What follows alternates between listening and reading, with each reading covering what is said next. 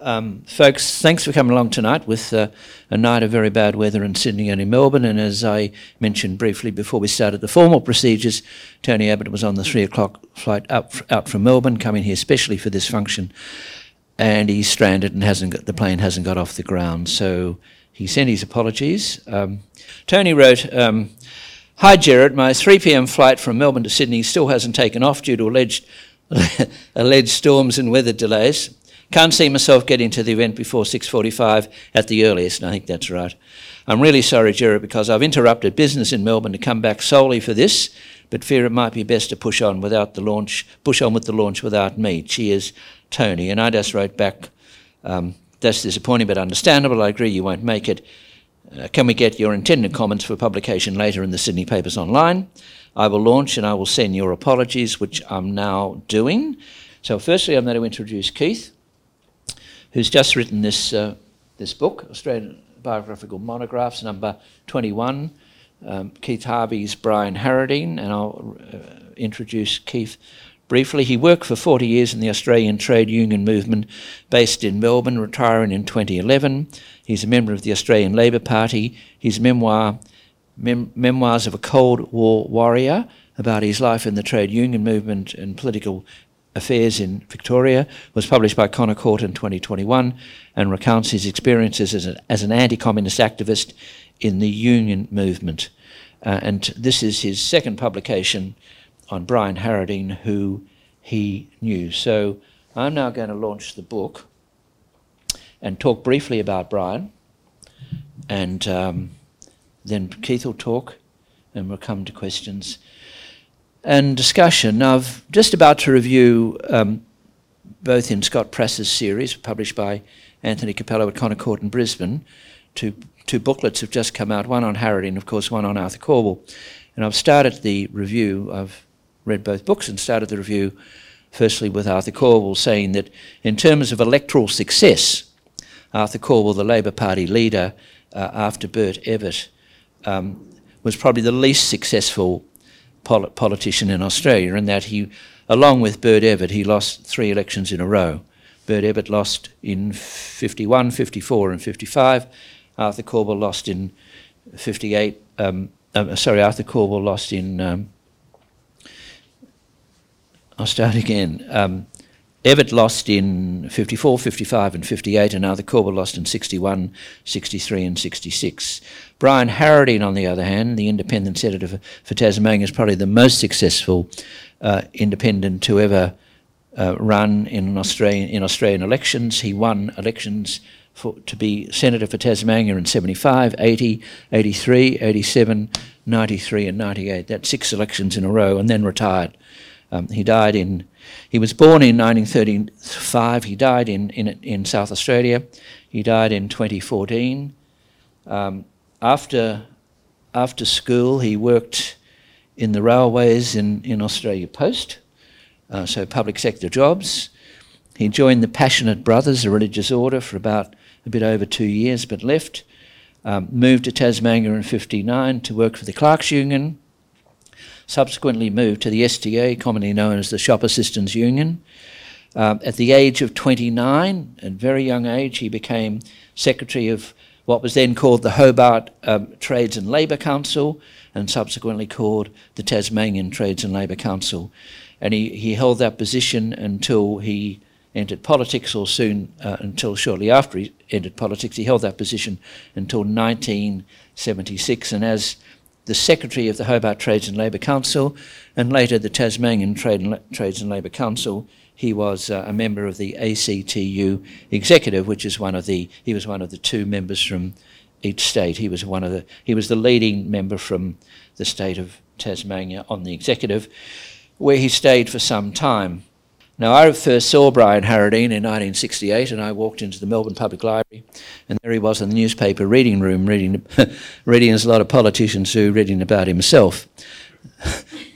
But he had a lot to read about because he was all over the newspapers, because what had happened in 1968, when, you remember, in 1963, the Labor Party had a meeting as to whether they would support the Northwest, what is it called? The Northwest Cape base, effectively.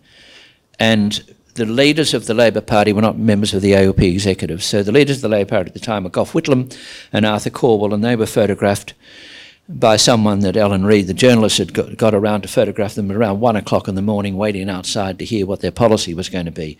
This was an absolute disaster for the ALP and contributed to the loss in the 1963 election.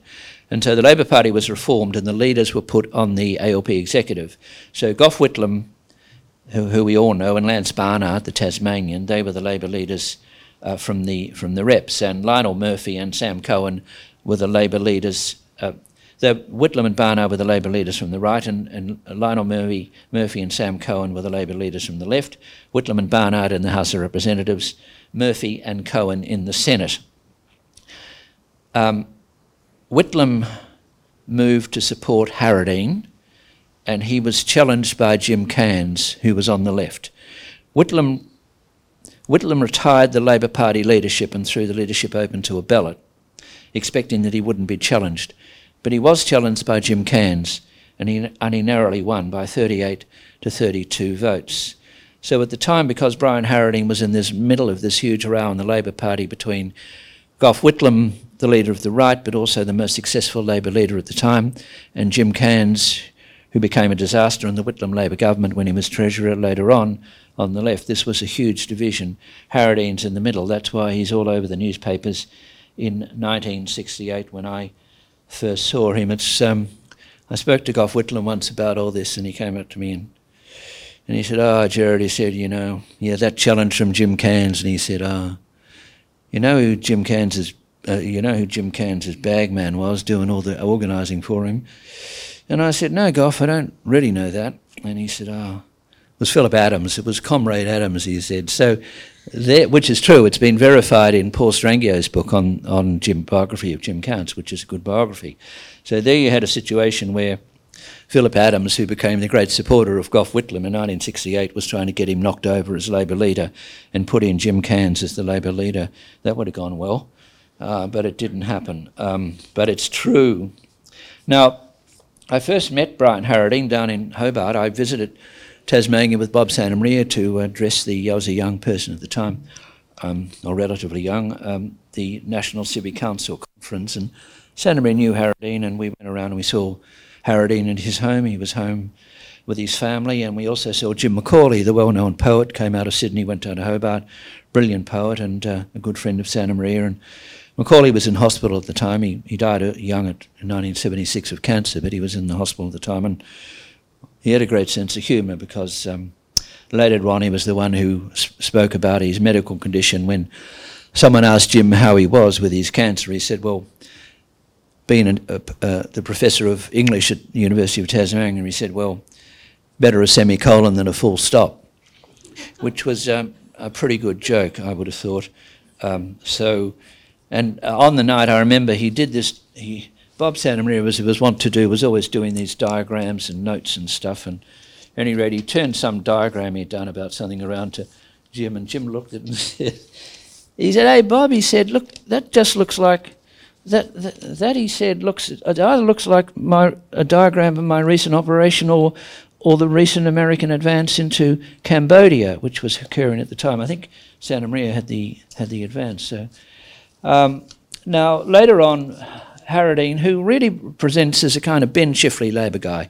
He wasn't a right-winger, he was a social conservative, he was a practising Catholic, a social conservative, a kind of Ben Chifley Labor guy, concerned about lower-income people, concerned about people who had a little money, and that was all his life. So he supported Harold Souter against Bob Hawke when Hawke successfully attempted to become president of the ACTU, and he remained a kind of, because in those days Hawke was flirting with the left, not later on when he became Prime Minister. So he remained on the ACTU. He never got into the Labor Party and was finally expelled from the Labor Party in 1975. Whitlam again supported him, but didn't turn up at the actual conference where the decision was made.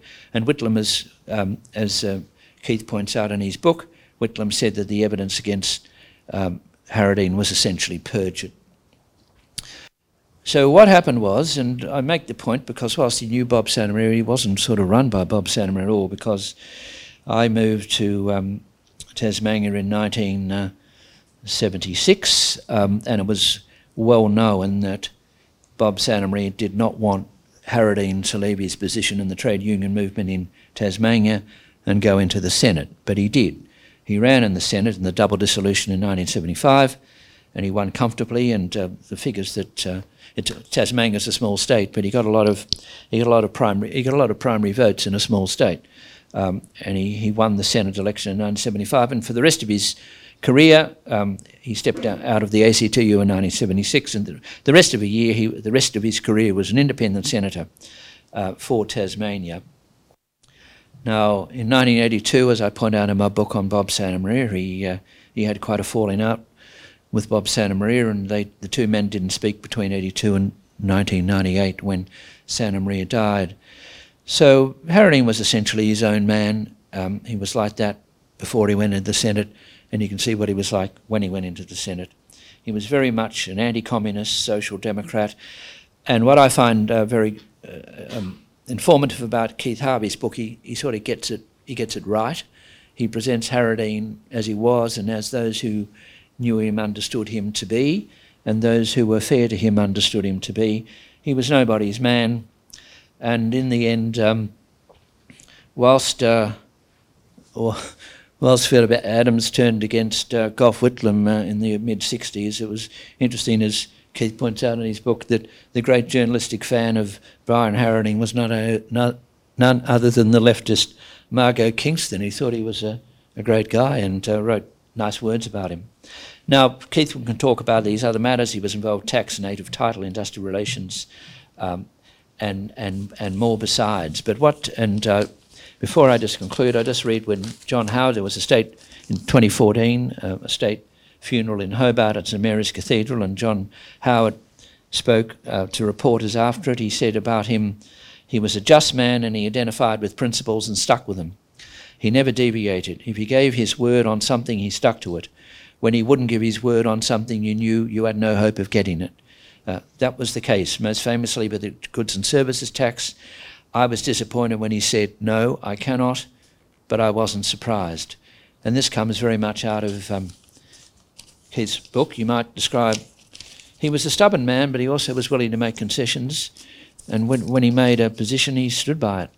Most famously photographed, as Keith points out in the book, dancing bare feet and outside Canberra Parliament House with an Indigenous woman, which was a great photograph all over the front pages. All I can say about the good thing was he wasn't wearing sandals. Keith, congratulations on your book and good luck.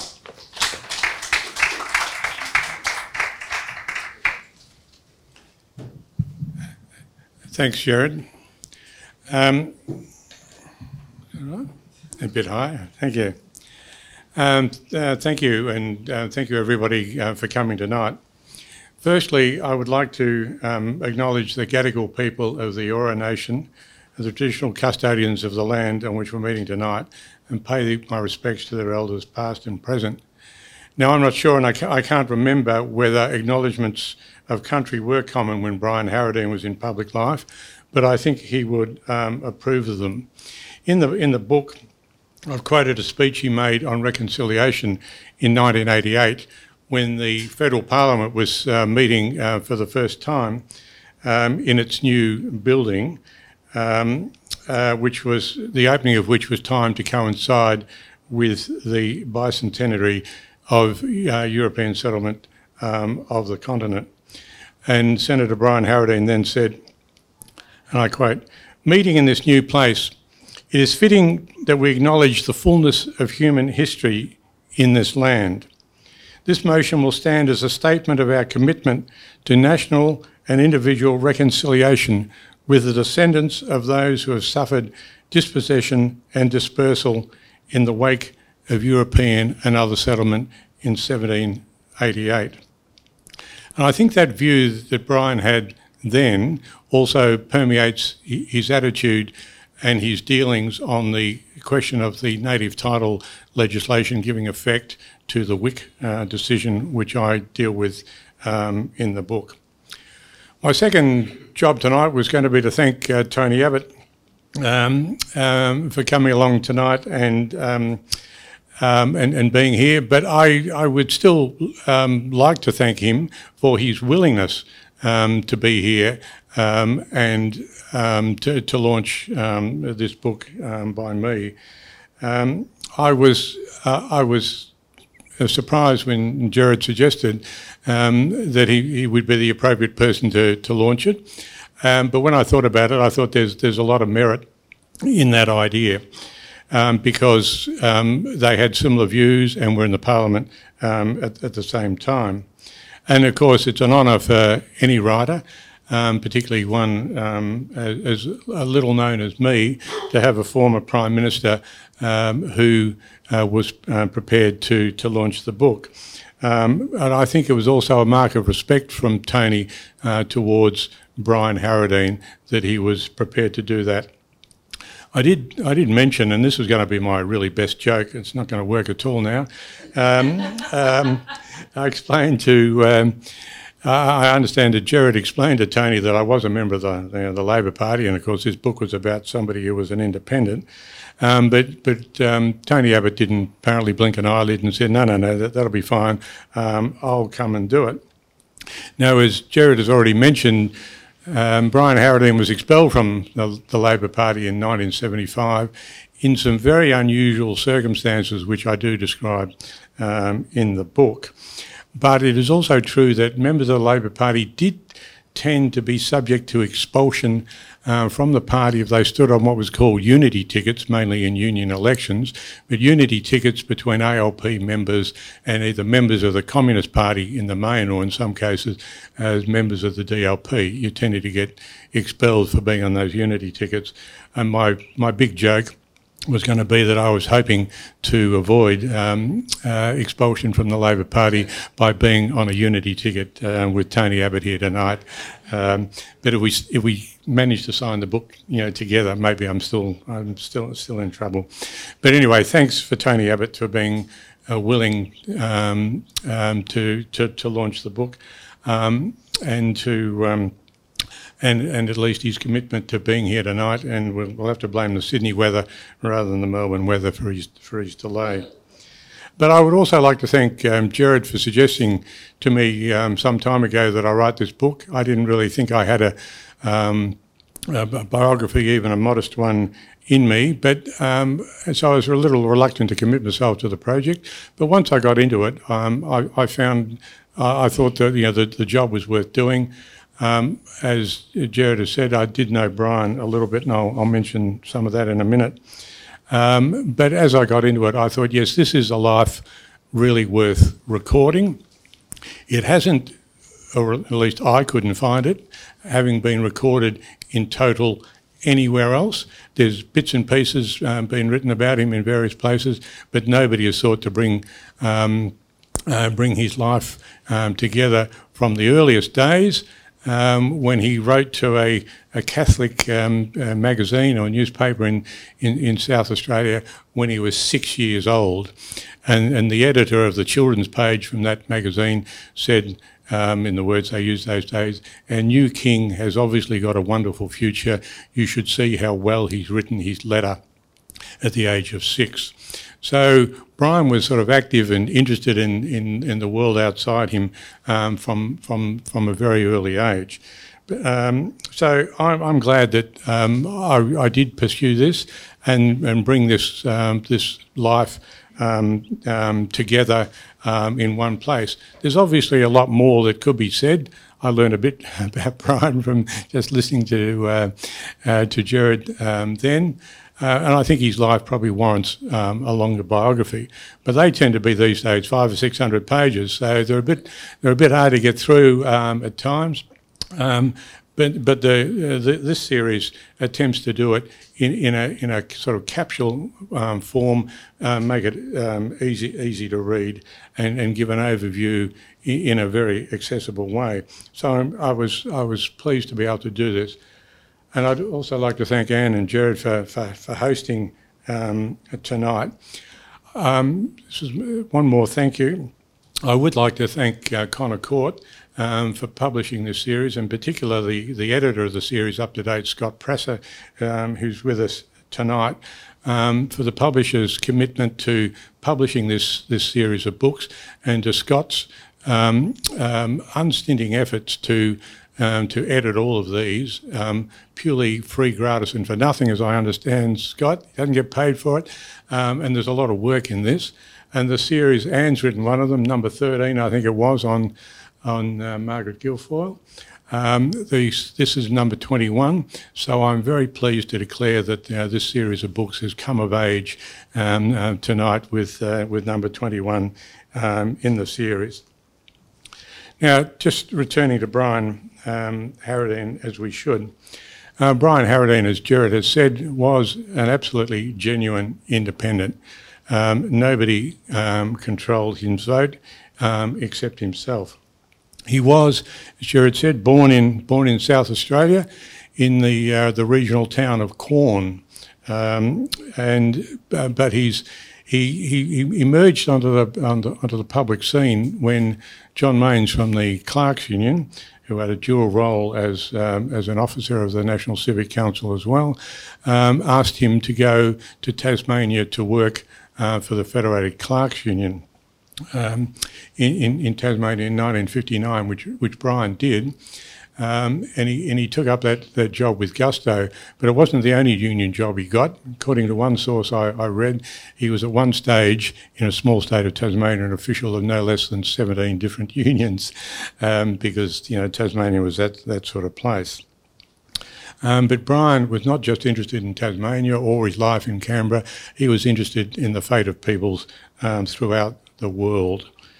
And like Gerard, I did know Brian a little bit, and I was going to tell you the story if you don't mind a little in indulging myself a little, because I did have a few interactions with Brian, but the first one that I remember was in 1982 when Brian was appointed as the chair of a Senate Committee of Inquiry into certain industrial relations legislation that the then Fraser government was seeking to put through the Parliament.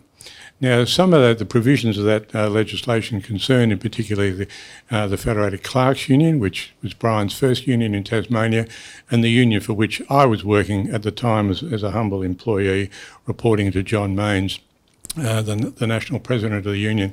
And we were concerned about some of the provisions of that legislation because it promoted industry-wide unionism, whereas the Clerks Union was a craft or an occupational union. So we wanted to, I presume John Maynes was attempting to leverage his personal relationship with Brian Harradine.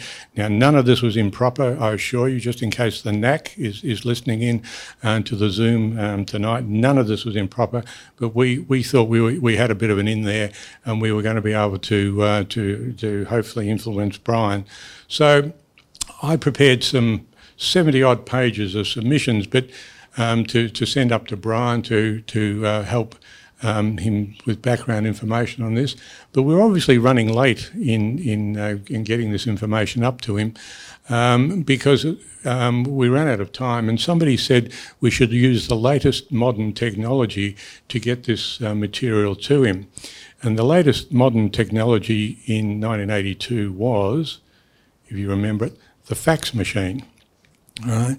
But we didn't have one.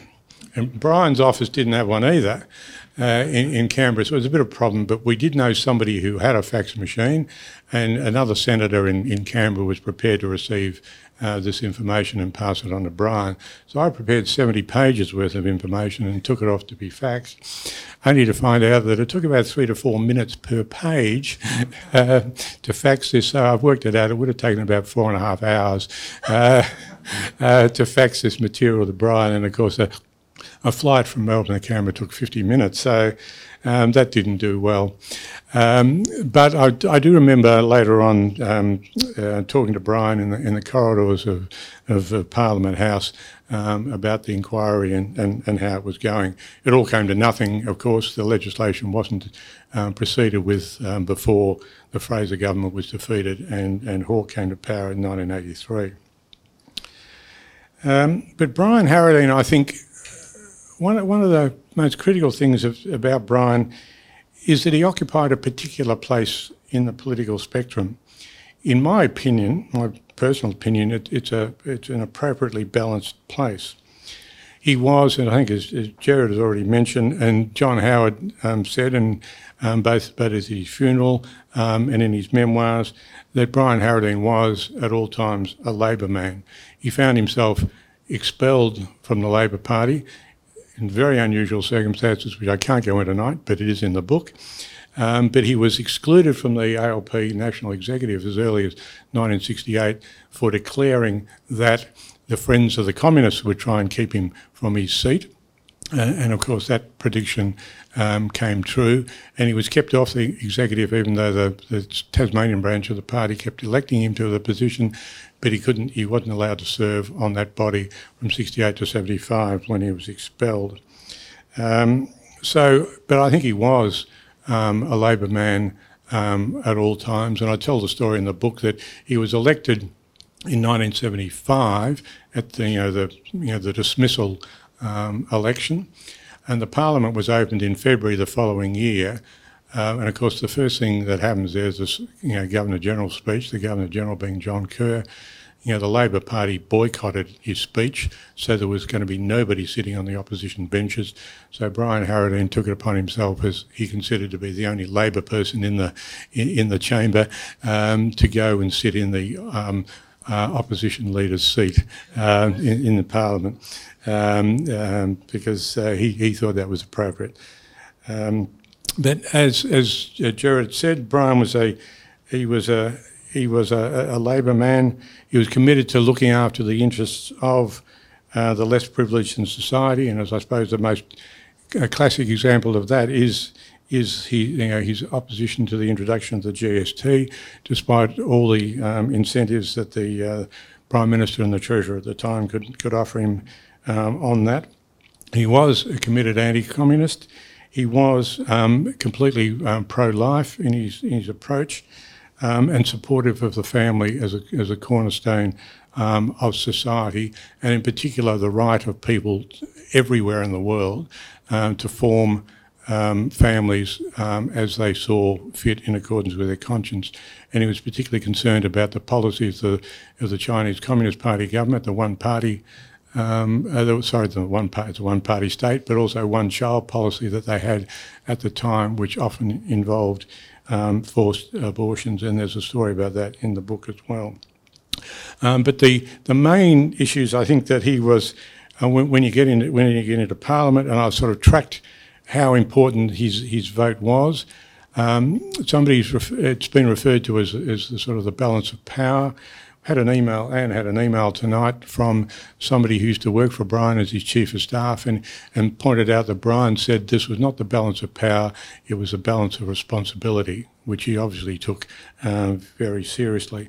But the big issues that I've mentioned in the book that Brian had a very critical vote on was the partial, but he never approved the full privatisation of Telstra, his opposition to the GST, as I've mentioned, but also the correct response, as Brian saw it, to the WIC native title legislation. For a lot of people, that's one of the most controversial positions he took. It remains so today, even though I think the legislation that was passed then by agreement between then Prime Minister John Howard and Brian Harradine has stuck. It stood the test of time, and nobody has sought to change it. But it was extremely controversial at the time, and remains so. That's one of the biggest issues that I've attempted to deal with in the book.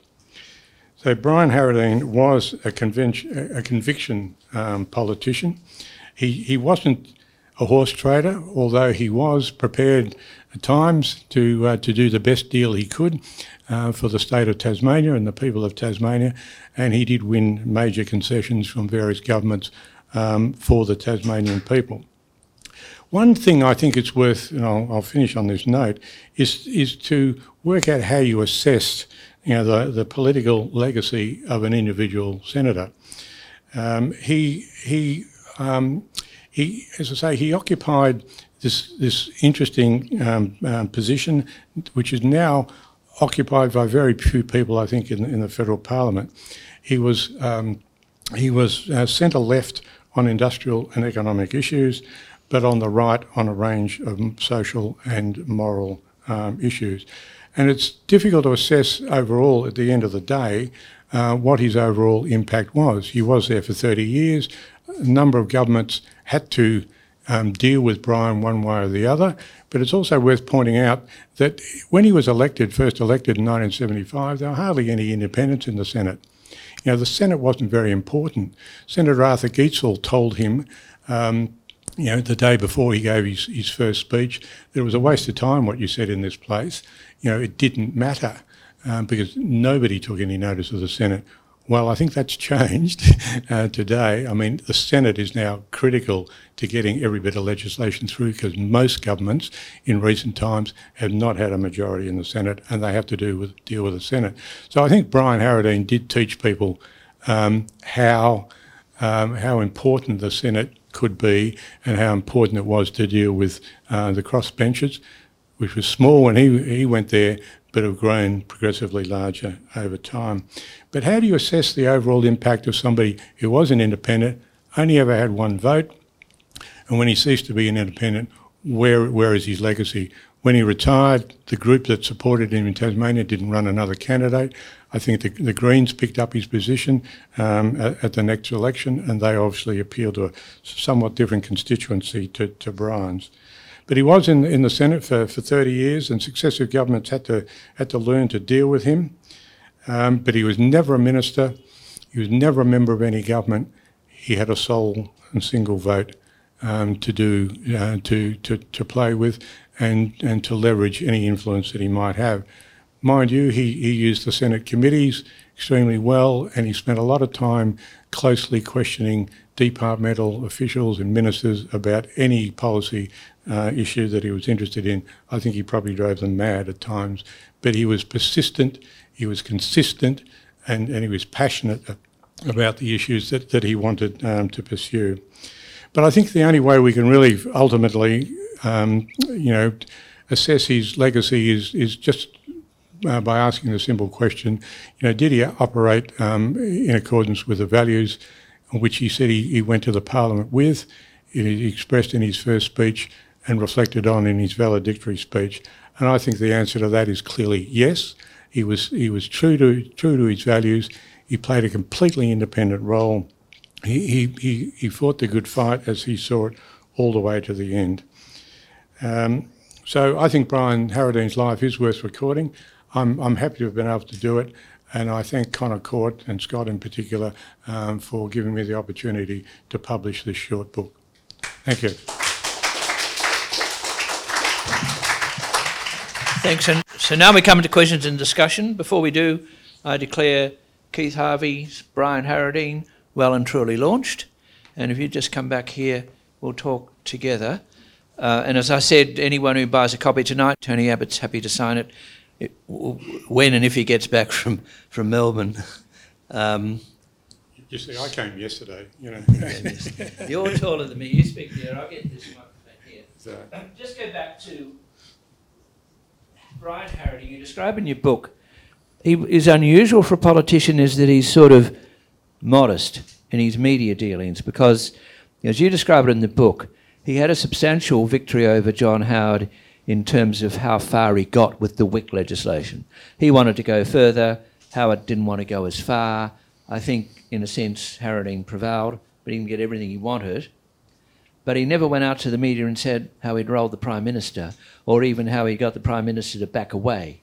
He wasn't like the current lot of politicians you see in the Senate in particular who will never get away from a microphone. How did he handle all that? It's a good point. I mean, I've quoted, you mentioned Margot Kingston. She said Brian Harradine had no idea how to cultivate a journalist, never spent any time cultivating journalists, wasn't interested, and didn't know how to do a one-liner, one-line grab for the media. But I think what Jared has just mentioned about the WIC legislation, the debate, as I sort of try to unpack it in the book, went on for more than 18 months, I think. It went before the Senate twice and was rejected twice.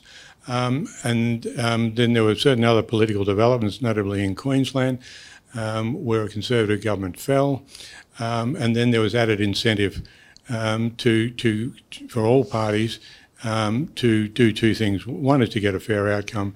B, avoid an election fought on that particular issue. But I'm not personally aware, but Margot Kingston and others have said then the key thing to getting that deal made was that Brian Harradine wasn't going to go out and claim victory. He wasn't going to go out and say that John Howard had caved on particularly the four key sticking points that was said. So, and what really happened instead was that Brian Harradine, carried the can for it. He was attacked by various people, and I've mentioned them in the book, particularly from the Indigenous community. He was attacked for being a sellout merchant. He on that issue, and I've heard it said quite recently, so a long time after the event. But the key part of the deal at the time was not to claim victory, not to say that he dudded John Howard on the issue. You can make up your own minds as to to sort of who came out best. John Howard in his memoirs declared it was a fair compromise in the end. Other people still have a negative view about it, but nobody has sought to change it since. So I think the deal was a good one and it stuck. But yes, it all depended on Brian Harradine not wanting to go out there and say, I had this big victory, I beat up this other guy. It'd be nice if John Howard will speak at your funeral, is that the line? I want to ask a question. You said when Brian retired, the votes there was no one put forward to sort of replace him in the sort of stands that he'd taken. So then the Greens got the seat. So there was obviously not a body of support for his particular views. Was it just that he was seen as Tasmania's own? I mean, he was the least self-promoting individual who got so much, I suppose, acreage in the press. So what was it about Brian Harradine? I mean, once he went, there wasn't sort of a swelling of votes for someone like him. What was it about his personality? That's a good question, Anne, and I'm not sure that I exactly know the answer to that. But I think, yes, definitely, when he got elected, presumably in 1975, it was on the back of his public profile of having been expelled from the ALP, in rather unusual circumstances, and with a vote that was 9-8 against him in the initial proceedings. And as I explain it, I won't go into that, but because that's not answering your question. But I think having got in and proved that he was, somebody who was prepared to fight on behalf of Tasmania, the Tasmanians, fell in love with him. They may not have agreed with every one of his positions, but they realised that there was a voice. They had a voice in Canberra, and he was prepared to fight for them.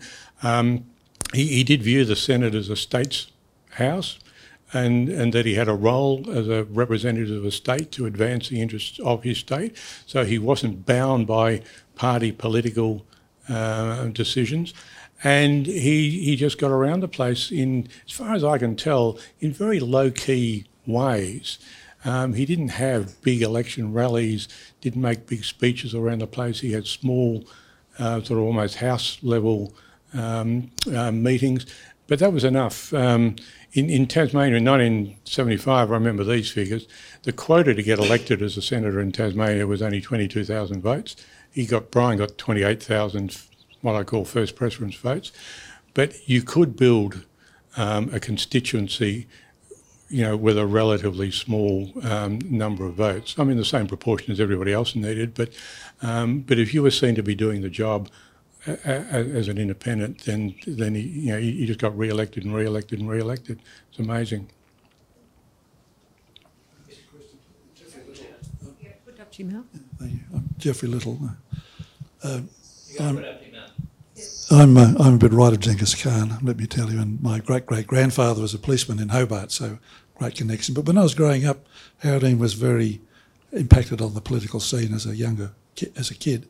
But what was the connection? What was his connection with, and how did the DLP and he get on together in that overall scenario? And could he be described as a bit of a cantankerous spoiler? I don't know specifically the answer to that question. He appears to have been in the DLP in South Australia for about 18 months or so. That's what he told the ALP National Executive in 1968. But he left the DLP in the early 60s. When he was in Tasmania, he joined the Labor Party. So I don't know what relationship he had with the DLP, if any. But I've also said in the book that obviously Brian was sympathetic to values that would have been similar to some of the DLP values, but as far as I know, apart from his time in South Australia, he had no specific connection with the DLP as such. If I can just add a bit on that, agreeing with you.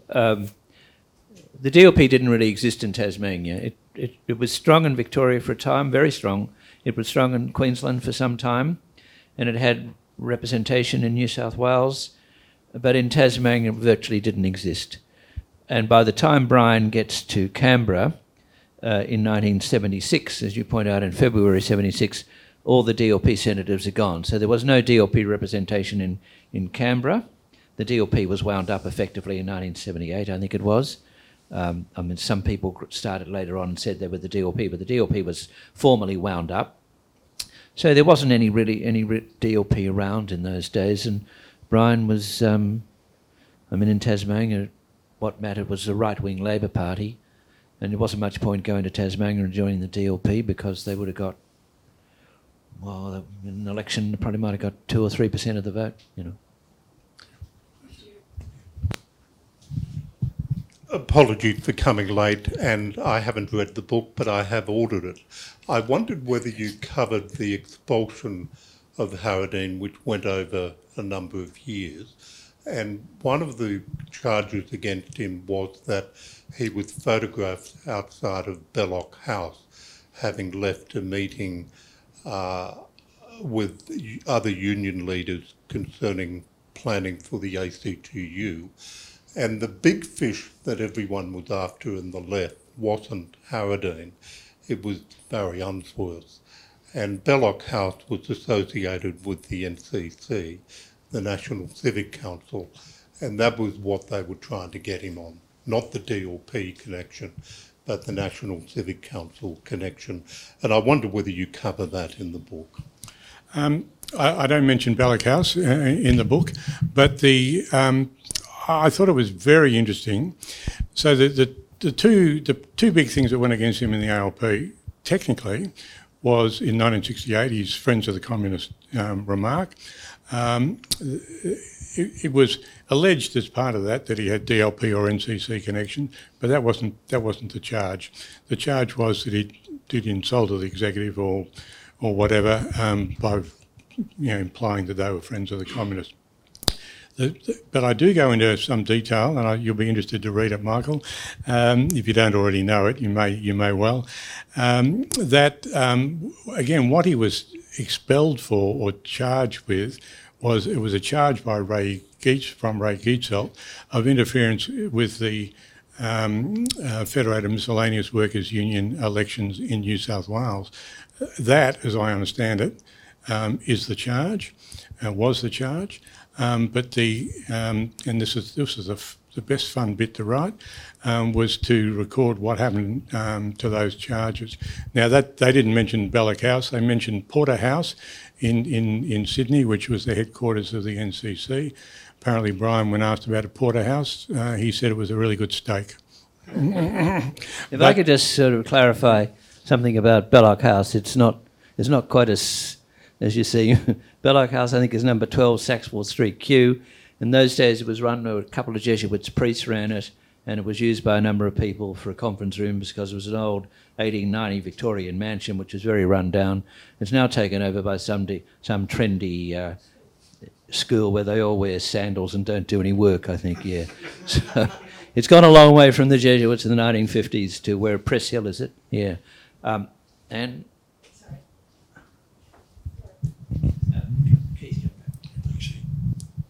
Yeah, I haven't read the book. Can I stand up? Yeah. No, stay down. Okay. Just put the microphone right to your mouth. Right. I haven't read the book yet, but I will. I'm interested in you mentioned briefly that Brian fell out with Santa Maria in '82, I think you said. I worked with Brian very closely for a long time. I was secretary of the Clerks Union in Tasmania, and I thought I recognised the face. yeah, well, you get a face like this, but what I was staggered at the time, because my youngest son is here, called Brian. Harradine was his godfather. We were very close, but when the split came between Mains and Santa Maria. And I was obviously with Santa Maria. Brian wasn't. Do you have any real idea of why that happened? I think Jared's the expert on that one. well, I cover in my book Santa Maria and the Bishops what I call the movement goes to Splitsville, and I talk about the split in the National Civic Council, which ran from 1978 to 1982, and no one really knows what it was about. And I say that seriously. It's not clear what it was about. It was essentially about a personality. I think essentially a row between, or dispute between Bob Santa Maria, the president of the National Civic Council, and Gerald Mercer, who was the secretary. But Mains supported Mercer because I think he felt that Mercer had been badly treated. And having read all the documents, I agree with that. And at any rate, this went on for 4 years, and eventually there was a meeting at Belloc House, and a vote was taken.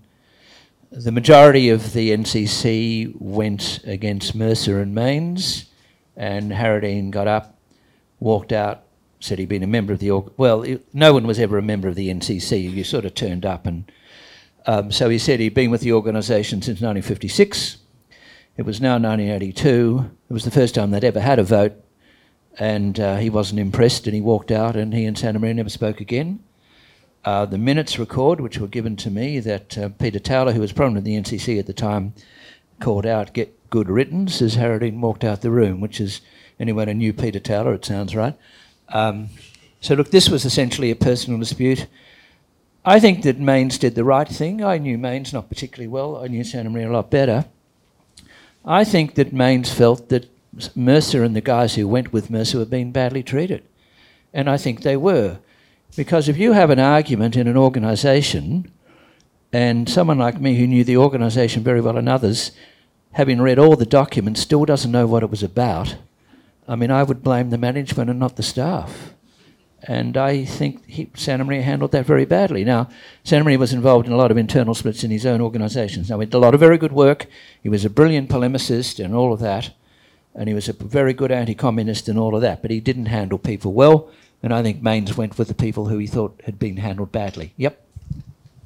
Could I just add a little bit to that, Paul? I have attempted to answer that question in my other book, my memoir, and I've tried to answer the question, but the answer is exactly as Jared has said it. Nobody knows, what the issues were. I just found it amazing, actually, Jared, that you credit Mains with greater people skills than Santa. I mean, there's a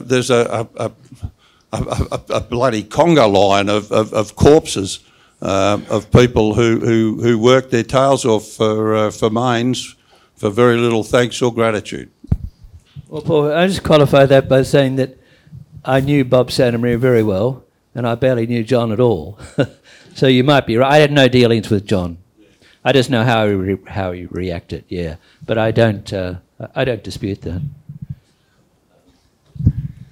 Jeff King, I'd like to just say, isn't it great, firstly, before I ask the question, that I think one of our Liberal Party ex-greatest leaders, and indeed our best Prime Minister, has offered to do a book on a man who aligned a little bit with the ALP, albeit a definite independent, written by a man who obviously is a good author and speaks very well, also aligned with the ALP. One wonders whether an ex-Labor Party Prime Minister would be jumping at opportunity to do something similar? That's just a question I wonder. But anyway, one wonders if Santa Maria was to come back, if Harradine was to come back to life now, obviously a man who was anti-communist, anti-corruption, that be government or corporate, and indeed a man with good family values, how do you think he would view our Australia now?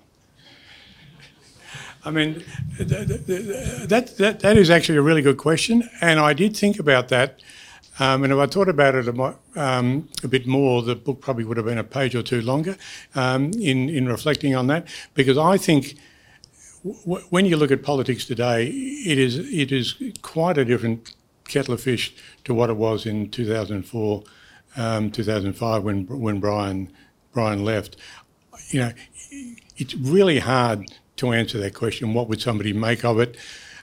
Because if we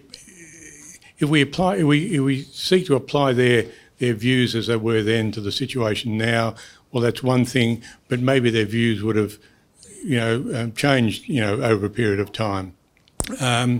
So I don't know, but I reckon that's a really good question to try and to think about how somebody would have responded to current circumstances. If I can be so bold as to be so brave, particularly with Tony Abbott not here, I think Brian might have, for example, voted for the referendum this year. But who knows? He might have had a particular view on the Constitution and how the Constitution should work. I don't know. There might have been a lot of other things, questions of marriage equality, other things that came along. Who knows, what Brian's view would have been on that. But I think it is worth reflecting on and thinking about how things change, even in a relatively short period of time. Good question. Can I just make this...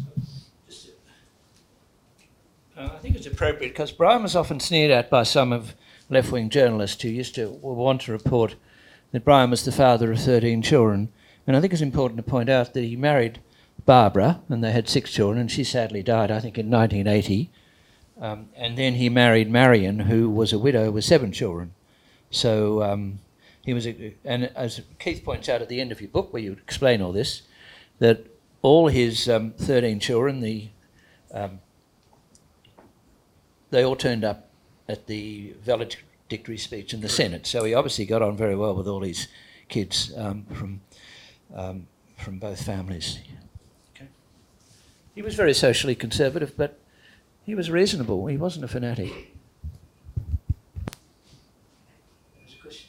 Yeah, just a quick question.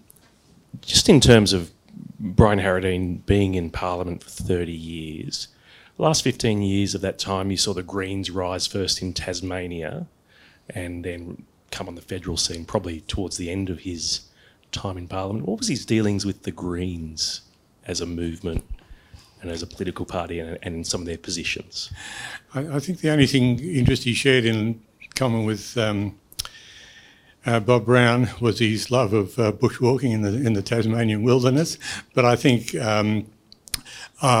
when Brian left, I think the comment he made was that he represented a different constituency to the Greens, but it is interesting, and again you tend to forget these things to map the course of change, because as I say, when Brian went into the Senate, there were only 1 or 2 independents. As Gerard has said, the DLP had come and gone. In the Senate, the Democrats were the next group to emerge, and one of the really interesting things when you look back at it is that Brian voted against the GST. If he'd voted for it, the GST could have been adopted in the form that the coalition government wanted, but he refused to vote for it, so the government went off and did a deal with the Democrats to introduce the GST. And then they lost all their seats over the next couple of elections because people, appeared to resent that.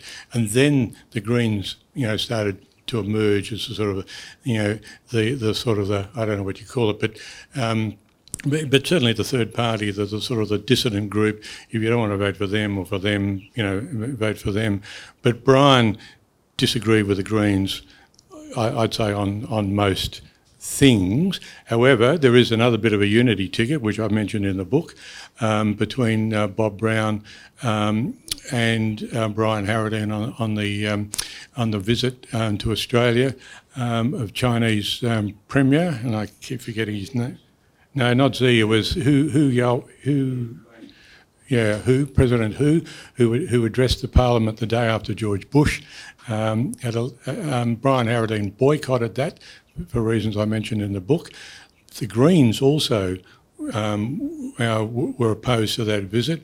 They invited representatives of the Tibetan community to come along, but Bob Brown and one of his compatriots actually got expelled, suspended from the Parliament because of comments they'd made the day before during Bush's speech.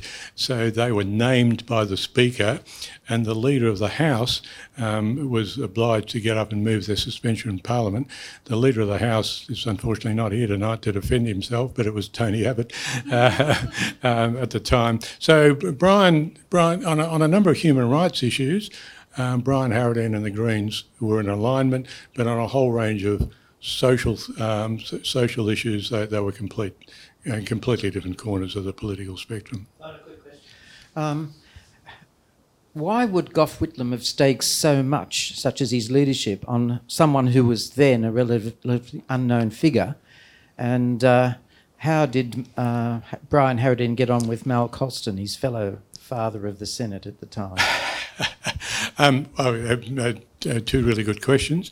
Sorry, just say the first one again. Gough staking his Gough staking his leadership. Sorry. Yes, really interesting. Gough said and Gough knew that it wasn't really about Brian Harradine. It was about Gough Whitlam's attempts to reform the Victorian branch of the Labor Party, which was under the control of the industrial hard left, and the Labor Party was doing pathetically in Victoria at the time. So it was not about Brian Harradine, it was about Gough Whitlam's attempts to reform the party. And Mal Colston, Mal Colston, I discovered. Now, he was considered a classic Labor rat for defecting. Brian Harradine apparently warned Kim Beazley, who was then Leader of the Opposition, that he was likely to defect. The Labor, but nothing happened, and Colston defected anyway. I was told, but I really can't quote at the moment the reason why he defected. But Brian and he presumably got on quite well because they voted together on a number of issues, including, for example, the full privatisation of Telstra. So I think they had a good working relationship, but Mal Colston was definitely hated by the rest of the Labor Party. Full privatisation of Telstra, they opposed. Yes, they both opposed. Well done, Keith. It's a great book. And as I said, anyone buys tonight, Tony Abbott will sign it when he gets back from Melbourne.